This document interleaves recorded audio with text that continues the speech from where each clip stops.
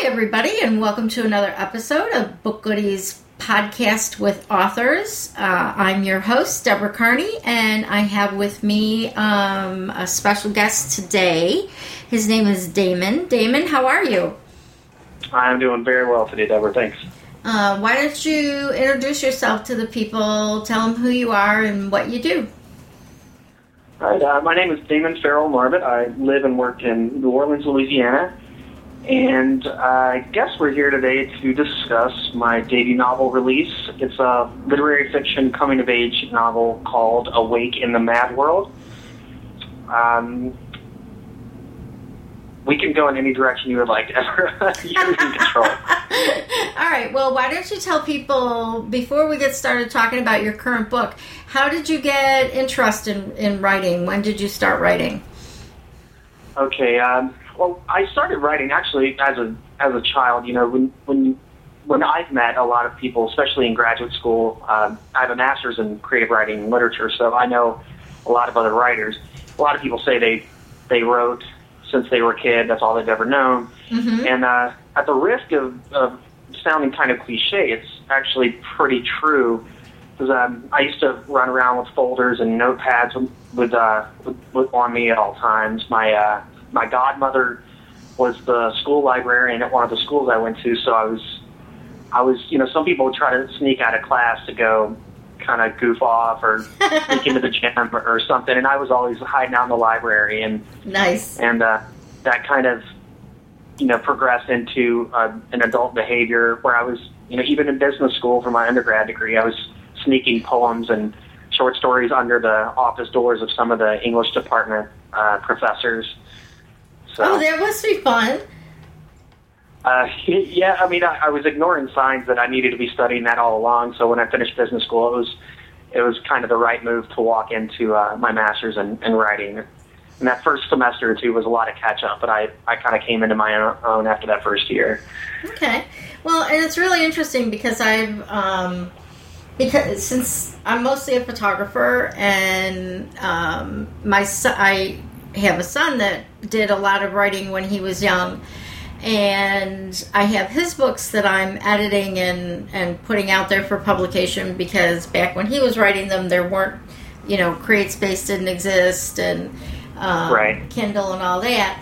And when I started telling people that I was publishing fiction books from my son and I was publishing photography books for myself, it's like all of a sudden all these people came out of the woodwork. And my grandson, who's 12, said he had some ideas for some books and he was going to write one. And when I put that out there in the internet and in person talking to people, all of a sudden people started telling me stories. Like another friend said, my 12-year-old came up to me before I left for this conference and said, hey, Dad, is it okay if I build an iPad application? 12 years old. And he goes, what do you need an iPhone application for? And he goes, well, I'm working on a book. And he had never mentioned this to his dad before. And what it was is he was actually interviewing people they live in a very eclectic section of San Francisco. And he was interviewing people and talking about how they, you know, what their view of San Fran was, how, you know, how much they loved living there, what are things they had done while they had been there. And all of a sudden, like 4 or 5 other people all of a sudden popped up with, you know, I'd be on a Skype call with somebody and I'm on speaker and I'd say something about Alec writing a book, and in the background I'd hear a 12-year-old pop up and say, yeah, I'm writing a book too, Dad. And Dad would go, what? Huh? Can you bring me this? Can I see it? So a lot of, you know, like you said, a lot of people start young, but I think a lot of people get squashed when they're young and they, you know, oh, like you got to go do your homework instead. You know, right. That's just silliness over there. So yeah, a lot of people give up before they even realize that they were putting in an effort in it too. You know, I was always encouraged by, you know, my teachers and my family, so it kind of stayed constant in my life. So I was kind of fortunate in that regard. It was, you know, my family would always say, "Oh, keep writing, don't ever stop, but make sure you're doing this other stuff too." Yeah. And so that was kind of the thing that I always knew that I had to hang on to. If we switched schools or if we moved to a different city through my dad's work or something, I always had that. So that was kind of a survival thing for me to kind of feel like I was staying focused as I was growing up. So, so yeah, I understand that completely. And how much of the stuff you wrote when you were younger do you actually still base stories off of, or do you have it sitting somewhere that maybe you would finish it, or did you actually finish any of it and self-publish or publish it?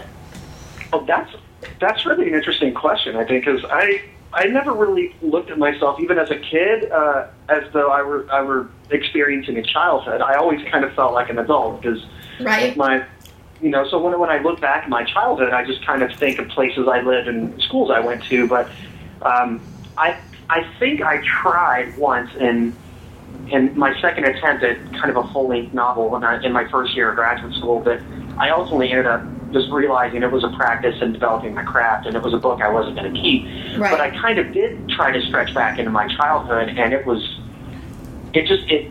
didn't work. It wasn't something that, maybe if I get pinned down and have to do a memoir one day or talk more about my childhood, that I could find something. But the stuff that I produced back then was, basically just kind of, I just look at it as exercises to, I wouldn't know what to do with it. Yeah, it was the raw stuff coming out, just letting you know that you were creative inside and letting you spew out the first stuff, do your free writing and everything before you hit the age where you actually hit to produce by writing or learn a process. Oh, yeah, it was just a creative, my childhood was really creative because my siblings and I would write plays and put them on for our parents, and so we were just kind of doing anything to just kind of live in our imaginations and share them together and with other people. So, yeah, I don't think I really started producing anything that I thought was that could be shared on a more universal level until probably graduate school. So,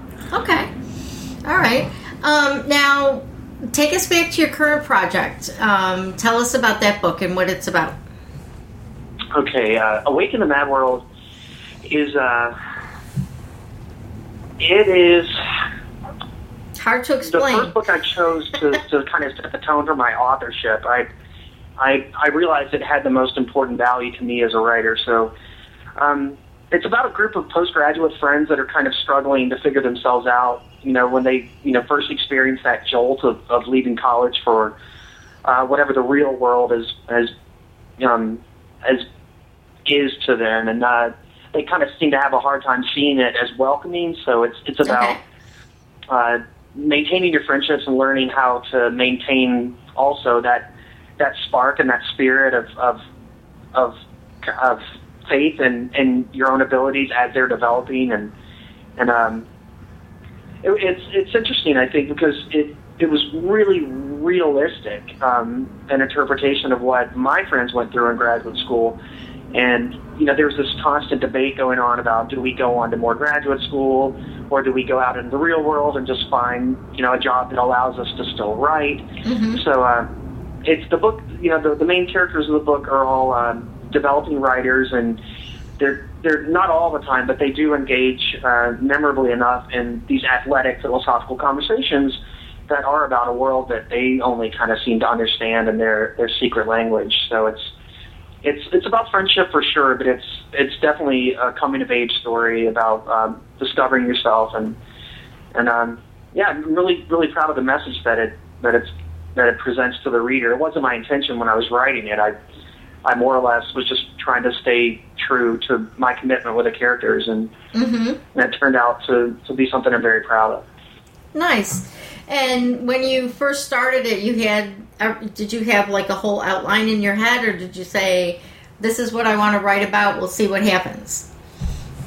Actually, I was working on another book at the time, and I just started writing this just as kind of an exercise, like we were discussing earlier. And I got maybe a third of what the book is now finished, and then I didn't touch it again for about 3 years or so. And I found it just scrolling through some files on my laptop and started reading it when I had a couple of days off from work, and fell in love with the characters and the energy of the book, and realized that I wanted to take it on seriously. And I actually quit a job so I could I could work. I took a job as a full-time night auditor at a hotel, so I could have access to their printers and a lot of downtime, and actually get drafts of it produced so I could edit them by hand. And nice. So I took a big pay cut from a management job that I had to be able to finish the book. And it paid off in the end, or is it still in process? Yeah, it certainly did pay off. I think so. Okay, great. Well, and that's important to know, because a lot of people start part-time, and then there are a lot of those aha moments where you realize you either have to commit to doing this or you have to give it up because it's taking over, and you need to get the story out. And if you can't do that part-time without destroying your family, because between work and writing they never get to see you, right. You come to the realization that you need to put some more time into this and, take a hiatus from the job that you weren't meant to do long term anyway. Right. And if the creative work you're doing is important enough to you and you do see it as work, then the people around you that love you will support that and see it as work as well. And you can learn to make time for it. I've been really fortunate because, my friends and family have always just kind of gotten out of the way of that. And, they knew since I was a kid that I was always that type of person that liked to stay a little removed from the group so I could kind of observe everything that was going on. So I've been very fortunate in that regard. Well, and there's another good point that you bring up. A lot of writers are very good people watchers. They're very good at observing situations and then translating them into book form, whether it's a fantasy or whether it's a novel that is supposed to depict, modern times, or whether they put the characters back in, medieval times. You right. get a lot from people. I've always told people, I've started to tell people that if you ever have a mental block or a writer's block, come to New York City, get on the subway, and just ride around for a while.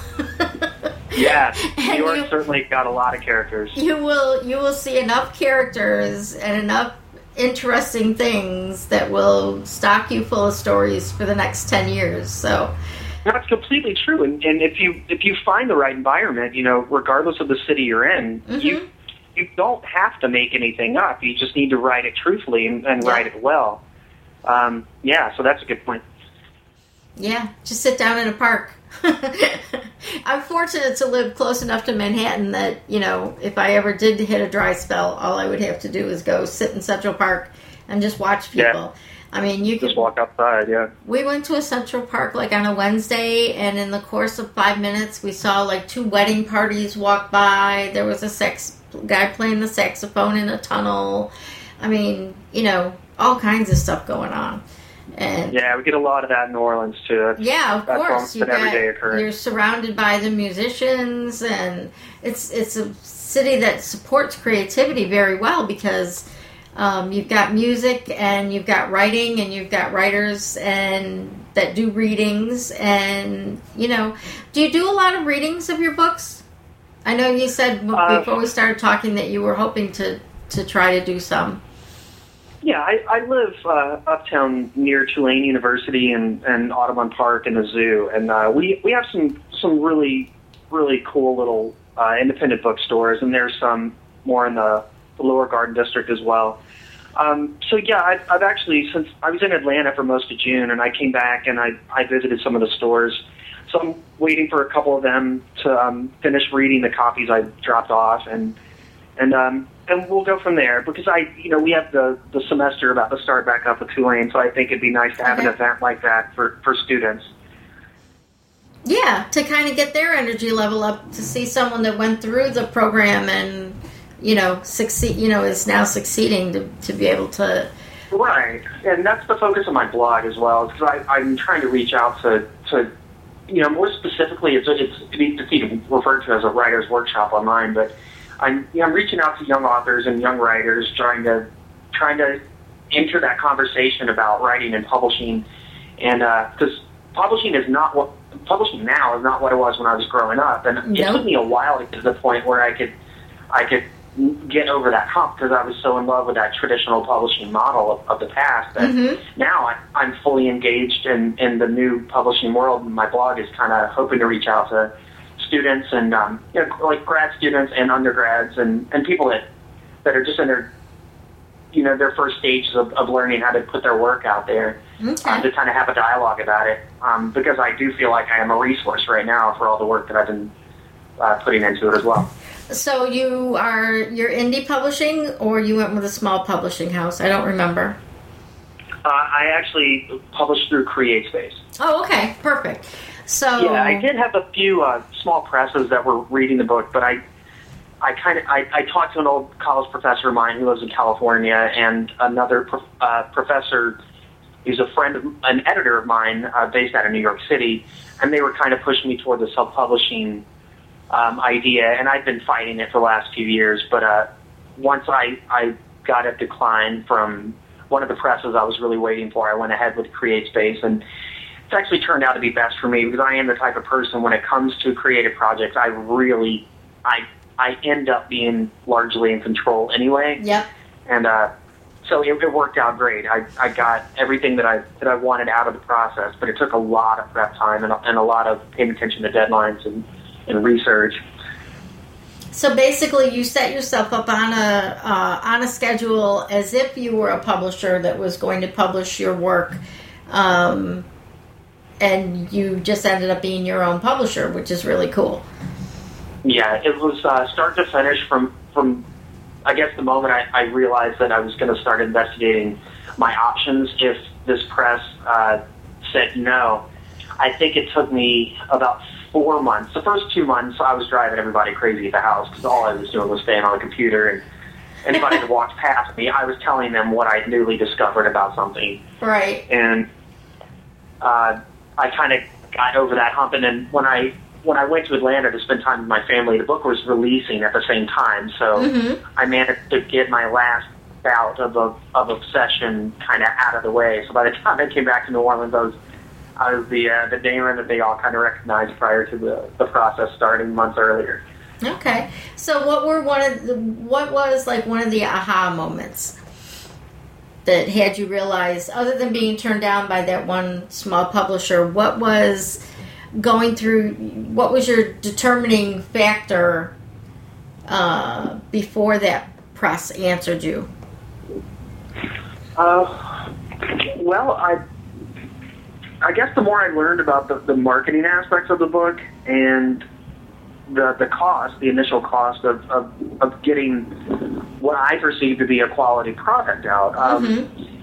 So I think my aha moment, I suppose, was when I stopped seeing what I was doing from the perspective of a writer, because I finished the book 3 years ago, and I think once I got into that comfortable position where I was prepared to start being more the businessman and the whole transition away from being the creator into the marketer, I think things got a lot more exciting, because I think part of why I was so reluctant to get involved in a self-publishing field was I felt like I was going to have to step away from that emotional and psychological connection you have to your work. Like, you just want to create and send away, and somebody says, oh, we love it, and now we want to produce it for you. And that model doesn't exist anymore.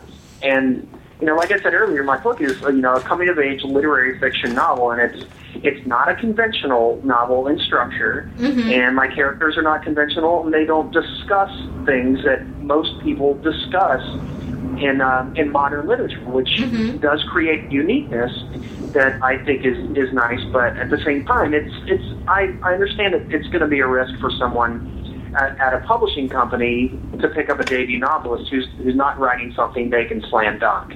Right. You didn't fit the formula. So right, and I've never fit the formula, so I don't know why it took me so long to get to the point where I produced it myself. But at the end of the day, I wanted people.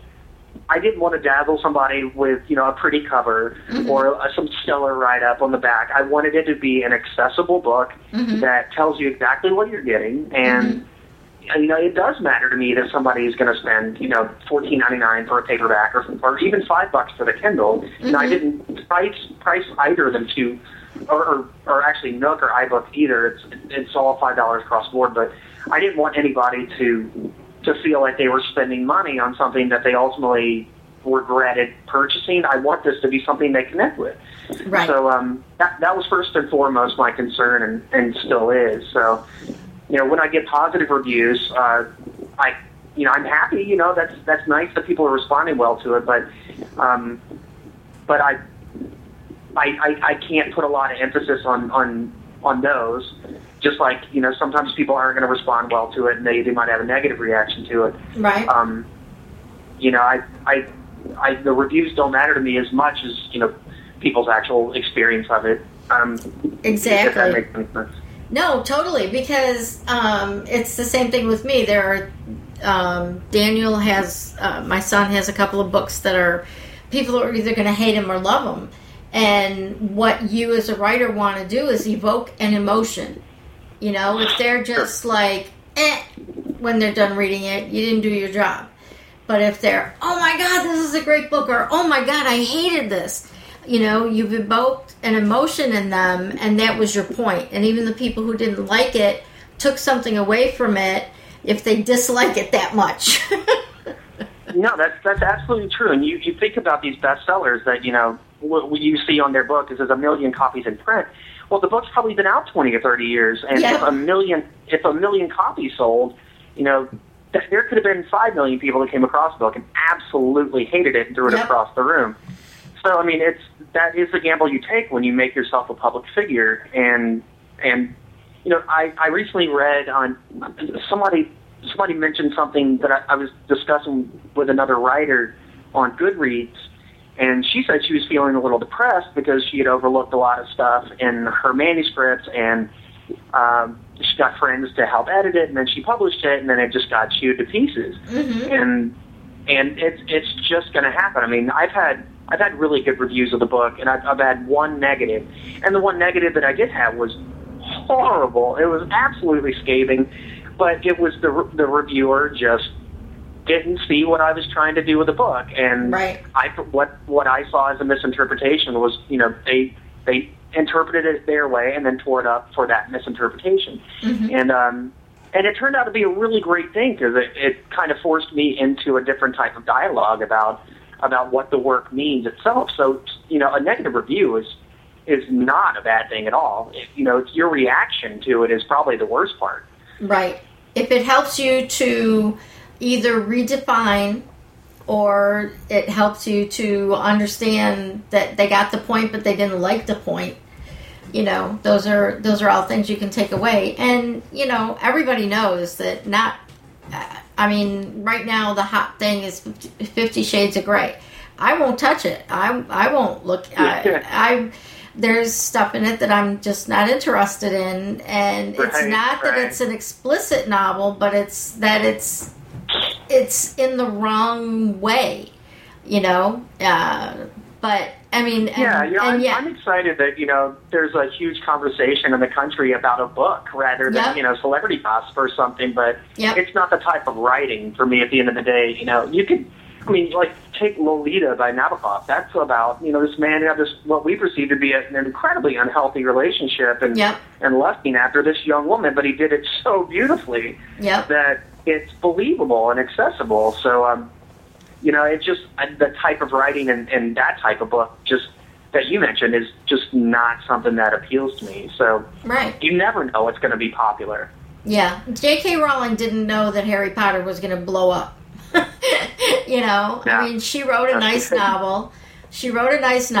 And, she had a series in her head as an idea, and she didn't know that, all of a sudden her characters were going to become worldwide heroes. And, it's just, you want to talk about sacrifice, too. She definitely, she struggled to be able to, take care of her own family and still produce that. So, you do have those stories out there that are incredibly motivational. Yeah, nobody told Stephen King that this is what you should write. Right. You know, what came out of his... people that publish their own books, too. You know, their first ones. I'm not comparing myself to John Grisham, but, you know, he's sold millions and millions of copies, and I think A Time to Kill was his first, and he published that himself. Yep. So it's just, you know, the publishing world can be incredibly unforgiving, but, and I was telling somebody this recently, at some point, you know, if you do put your work out there and it appeals to enough people, then somebody in the industry will say, okay, well, maybe this is a trend. This is a sign that something is changing in literature, or this type of writing is becoming popular. You know, deserves a little credence. Yeah. Yep. Well, and a lot of it too is accessibility. Like your book is in print, or your book is in print at CreateSpace. Do you have it available on the Kindle?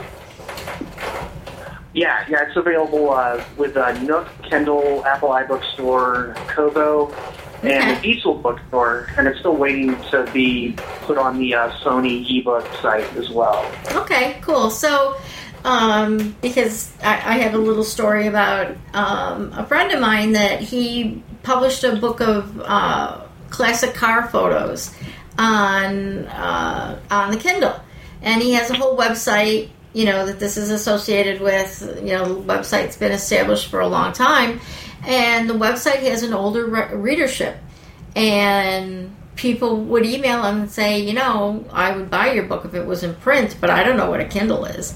And he put the book up on CreateSpace. We got the proof, we approved it, and it went live, and he sent out a newsletter, and it immediately started selling because he had a built-in audience, and he knew how they wanted to consume their material. So I'm thinking that authors that are limiting themselves to either print or ebook and saying, I'll never do the other, they need to take a step back and see that they need to make their book available in whatever version the consumers want to consume it in.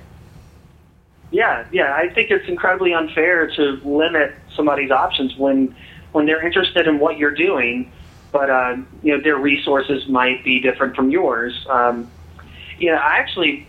was planning on doing the ebooks starting that, I think, right around the same time as the print. And I talked to a friend of mine who's a musician in California, and just from one conversation with him, I decided to go ahead and start the ebooks first, just because the print was was naturally going to take a little bit longer to release, right? And that just became a timing issue in that regard. But yeah, you want people to have access to your work, not because it's necessarily about money. Well, for me, it's not. I really think it's an important story.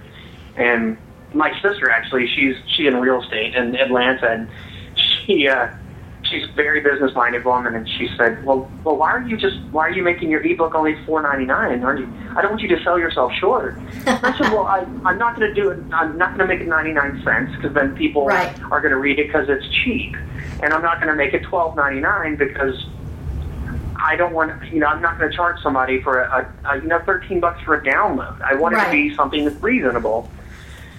So you have to pay attention to all that. But the guy you mentioned was pretty fortunate because he had that built-in market with the cars. A lot of authors can't say they've got that to look forward to before they produce a book. Now, here's a question that I've been asking a lot of authors. Did you build a platform, an online platform for your book before you released it, or are you backpedaling and doing that now? Or, well, because you said the book was finished 3 years ago. So while you were going through the process of getting it published, self-published, did you start building an online platform, or did you have to wait until everything was in place first? I waited until I got a better view of the timing for everything to start coming out. Okay. So I think about a month prior to, I had never even joined Facebook because I never really liked to be in that connected with people. And as the book was starting to come out, I joined Goodreads and I joined Facebook, and then I started up a dialogue about it. But I know a lot. I've lived all over the country, so I have friends in every corner of America, and and I kind of knew once I connected those dots and everything that the dialogue would start up. The big leap for me was actually starting the blog and kind of learning what kind of content to put on there, and because I don't like I know there's a necessary element to promoting your own work, but I didn't want to have just a website that pushes my book out in front of people. I wanted it to serve another purpose. So I kind of started my blog reaching out to developing writers and kind of have a page for the book itself too. I didn't want to try to sell books from my website and do all that. I'm not that interested in myself. No, I hear you, and that's where this podcast grew out of. I've got 25 books over on the Kindle, and about half of them are available in print. And my point, I like selling books, but my point is that other people can do this too. And they just need to learn how, and they need to get over the hurdles. And by doing interviews with folks like you that did all the hard work, and your challenge was that you finished the book 3 years ago. And in the last year and a half is when all of the, let's just say, that's when everything hit the fan, So 3 years ago, you still wanted to be traditionally published because that was the only viable option in your eyes. And as the ebook world came up, at first all ebooks were scammy, they were garbage, they were crappy, and then all of a sudden the bigger authors caught on, or Amazon and Sony and the Nook, they all, Barnes and Noble, they all decided that, make my work available on there if all it takes is a little reformatting. I mean, it's a novel after all. It isn't you're just reading it without paper. And then the whole green thing, let's not waste a lot of paper on books. And then people realize that, the portability, I can take my entire library with me to the beach or the doctor's office, and I don't have to worry about, taking my whole big book here just to read the last chapter while I'm at the doctor's office, and now I still have to lug it around and take it home, and and then on the other side of the coin, when you have the book available in both formats, if someone reads a book and they like it enough that they want to buy it to have it around, they have that option and they can. So, there's a lot of people that when I released my ebooks, they were like, but I want real print books. And I said, well, I haven't gotten there yet. And it only took me a couple months to figure out the whole CreateSpace thing with being a photographer, my books were going to be mostly photographs, and color used to cost a lot to print, so there's a higher cost there for sure. Yeah, so I mean, you can get it as an ebook for $5.99, or you can pay $20 for a print book, and Amazon allows you to show both versions on one page. So when the print books started selling, I'm actually kind of hoping it was people that read it as an ebook first, and then they decided they wanted the print copy. Right. So, because they loved it so much. But, we don't get to see into that's the only problem, is we don't get to see who our customers are. That's the one downside of it. But that's with any publishing across the board. So. Yeah, that's something that's very important to me to maintain as long as I can. I'm hoping I can always be accessible to people that want to send me emails or comments through the blog. Mm-hmm. Because there were plenty of times when I was in graduate school where and friends of mine as well, we would, try to contact other professors who, at colleges who had written books that we loved and other writers, and there was just this wall between you and the artists that you love, and I understand that at some point they have to cut you off because they need time. They have to hire somebody to answer all these emails, but I really do want to participate in the community as much as I can. So my blog kind of does that too. I want to hear about other people's projects and the things they're trying to do. And if I can use my book as largely the machine that kind of makes that happen, then I'm happy that my book serves more than just the one purpose. Yeah, that's awesome. Your book will help start the conversation for other people to talk about what they've been dreaming about or wanting to do. I'm noticing a lot more of my friends are registering domains that I can tell are going to be for books in the future. So I'm mostly in the internet marketing business, and that's my so-called day job. And a lot of those folks, they'll come up to me and say, "Yeah, I want to write the great American novel," and I'm like, "You? Really?" Yeah, I would love to know what that is these days. Yeah, whatever that means. Well, and like some friends of ours have published some books that are compilations of articles that have been written through the years for an industry magazine, or that have put together cookbooks, or have put together some interesting other books about success stories, and not necessarily within our industry specifically, but in general. And I think that there's one needed for authors, because in the past there's so much. There's been so much control from the top, Like, one of my friends has been traditionally published and self-published is like, "I'll never be traditionally published again," he said. Yeah, I've heard a lot of that also. They're like, "They didn't let me title the book I wanted the way I wanted it to. I didn't like the book cover they chose. I didn't like the way they edited it." And then the distribution that you thought was going to happen, they said, "Oh, we'll put it in all the bookstores." They put one copy in like every other store, and it was really disappointing.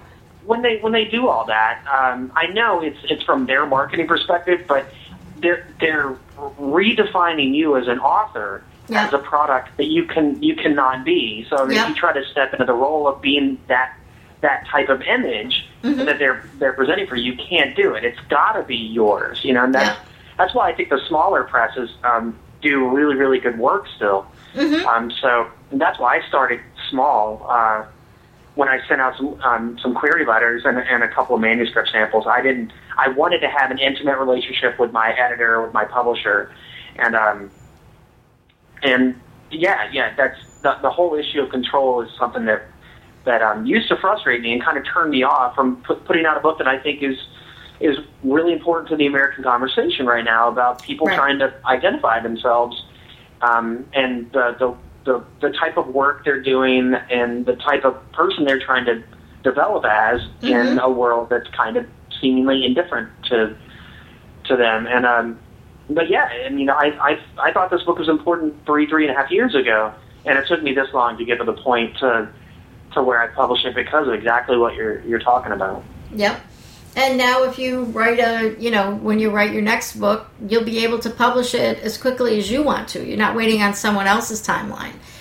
I'm about halfway done with I think I'm at the halfway mark of the one I'm writing now that's based here in New Orleans. And I don't see that, really, I'm not hurrying to finish the draft. So if it takes, a year or so for it to get to where I want to produce it, I'll have had time to kind of talk about Awaken the Mad World and kind of have a readership. So I think it does get easier over time. You just can't stop. You can't get disheartened and then just quit after a first attempt. Yeah.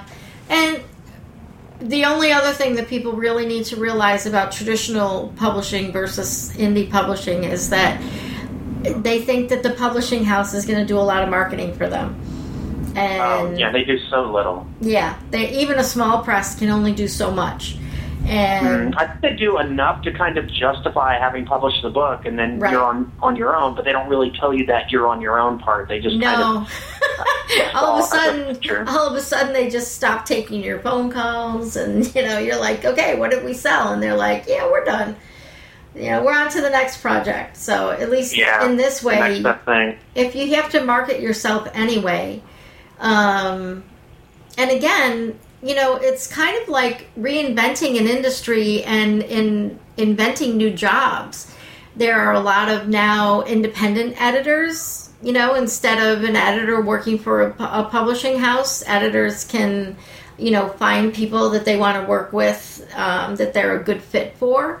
And, they don't have to worry about making books fit a certain formula or be dictated to about how they have to edit a specific book. Instead, it's you working with an editor and molding the book together.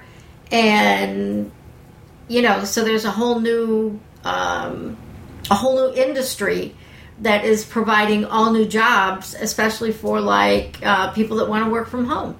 You can be an editor. It doesn't matter where you are. You just need a computer. You don't even need internet when you're editing. So, and then there are people that can design awesome book covers that, would never get inside the door of a publishing house. And there's a lot more creativity and a lot more freedom because the gatekeepers aren't in charge anymore. Yeah.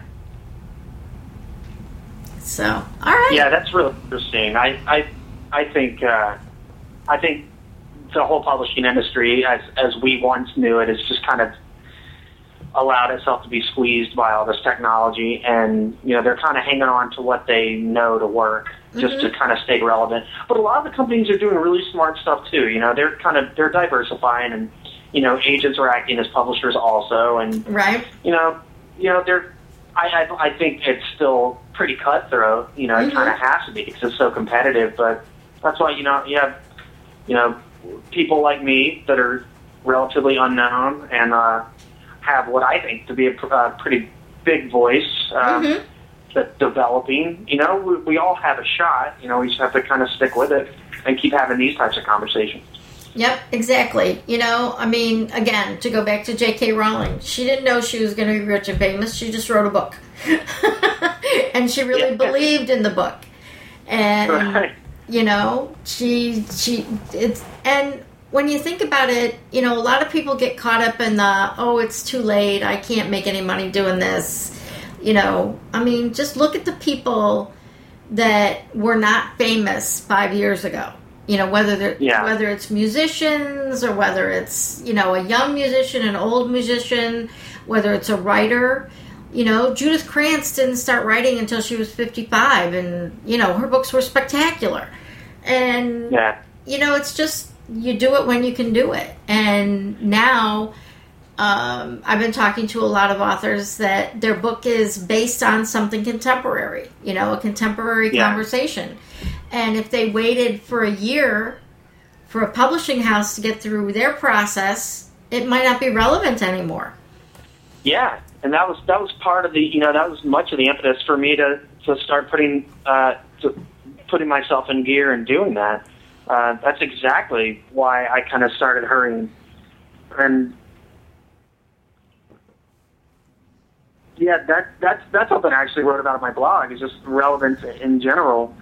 And I think to kind of touch on something else you just said, when you were talking about people kind of throwing in a towel on it, there is a real difference between knowing it's going to be a struggle and actually experiencing the struggle. The struggle is as unpleasant as people tell you it is. The frustration is very real, but when you're actually experiencing it, it's like when, for New Orleans, as an example, when people say, "Oh, come down here in the summer," it's really, really uncomfortably hot. People are like, "Oh, I'm used to it being hot." And then you come down here and then you complain about the heat. Yeah. It's as hot as we tell you it's going to be in the summer. And it's the same thing with the publishing industry. You have to know that it's going to be frustrating, but that's not something that should deter you. I have a friend who's actually going to be on a big television show, actually has been on, and is continuing to move forward with this. It's a competition, and he knows that it's frustrating, and they try to stress you out. The production team is trying to force you to have some sort of outburst so they can get some good video of somebody's meltdown on camera. And I think that's a real strength, is when you know something's going to be tough, then you're prepared for it. You can't accurately predict the brand of toughness and adversity, but it's going to be tough, so So you really don't have a reason to quit unless you just get scared or you stop having faith in yourself, you know. I just realized it's like having your first baby. You know at the end it's going to be really hard, but you don't know what it's going to be like until you go through it, and you can't explain it to your partner or your husband or whatever. And then, But in the end, you have a beautiful bundle that, then you nourish and you grow and all that. Absolutely, yeah. You can read all of the books you want, but once you have the baby, things still change. Yeah. Yeah, absolutely. And it's something that has to be nurtured and cultivated after you have it, too. Yeah. That's a completely applicable metaphor. Yeah. All right. So if we had someone who was just starting out, which a lot of our listeners are, what would be the one thing you would tell them along their journey? Well, I know a lot of people say write and read as much as possible. So with that as an apparent foundation, okay. I firmly believe that if you are kind and you dream big, then you will accomplish more than you ever expected otherwise. I think if you're kind to everyone involved in the process of, not being nice to people hoping that you're going to get some, positive result. Right. Some, encourage a generosity from them. But just, I think when you grow as a person, your work grows too, because you're allowing yourself to take in more stuff that you're not closing yourself off from. And that also includes, not thinking that you have a set way of doing things that's going to work forever. My process changes, and sometimes it takes me a while to notice that how I write and when I want to work changes, but you just don't know any of it. But the one thing you can count on is if you are kind to people and you have the right goals and the right dreams, then you are going to accomplish more. You will grow as a person and you will grow as an artist. So that's really my honest take on it. I love it. That was absolutely perfect. And with that, we're just about out of time. I have thoroughly enjoyed talking to you, and hopefully we can get you on another podcast later on down the line and maybe cover a specific topic that you'd like to talk about in the future directly to aspiring authors or established ones that are frustrated. Sure. There's always room for that kind of talk, for sure. Well, yeah, and again, like I've said, the reason I like to do podcasts is because it's the back and forth that brings out ideas and conversation. It's not a one-way conversation. It's a two-way or more conversation that really gets into people's heads and make them think. Why don't you let people know where they can find you on the internet? A lot of our people listen via podcatchers, and they may not go to the show notes. So if we can give them some places they can find you, that would be great. Sure. Yeah. The name of the novel is Awake in the Mad World, and you could Google that, and I'm sure my blog would pop up as a link. But if not, you could also go to my blog, which is my full name, Damon Ferrell Marbut, and it's Damon Ferrell, as in Will Ferrell, Ferrell. Last name is Marbut, Marbut. So it's DamonFerrellMarbut.com, or just Google Awake in the Mad World. And I'm incredibly accessible through my blog. You can just post comments or email me through I think it's listed on the bio page and probably another page on there too. Okay. And I also do book reviews from the blog. So if you wanted to send a request, I've got details on what type of stuff that I look for review. Okay. So awesome. Use me as a resource. Yeah. Awesome. And as always, our listeners can find us at BookGoodies.com, where you can find this podcast and, get the links that you can just click on. And also you can leave comments on the blog if you'd like. And You can find us at twitter.com/BookGoodies, facebook.com/BookGoodies, and you can find me personally at twitter.com/Loxley, LOXLY. And we do have a contact form on BookGoodies if you want to be on one of our podcasts, or if you want to submit your book information to be listed on our website. It's completely free. And I want to thank everybody for listening, and I want to thank Geekcast.fm for hosting our podcasts and many other podcasts on internet marketing and just marketing in general. So thanks everyone for listening. Everybody take out your pen and get writing, and have a great day.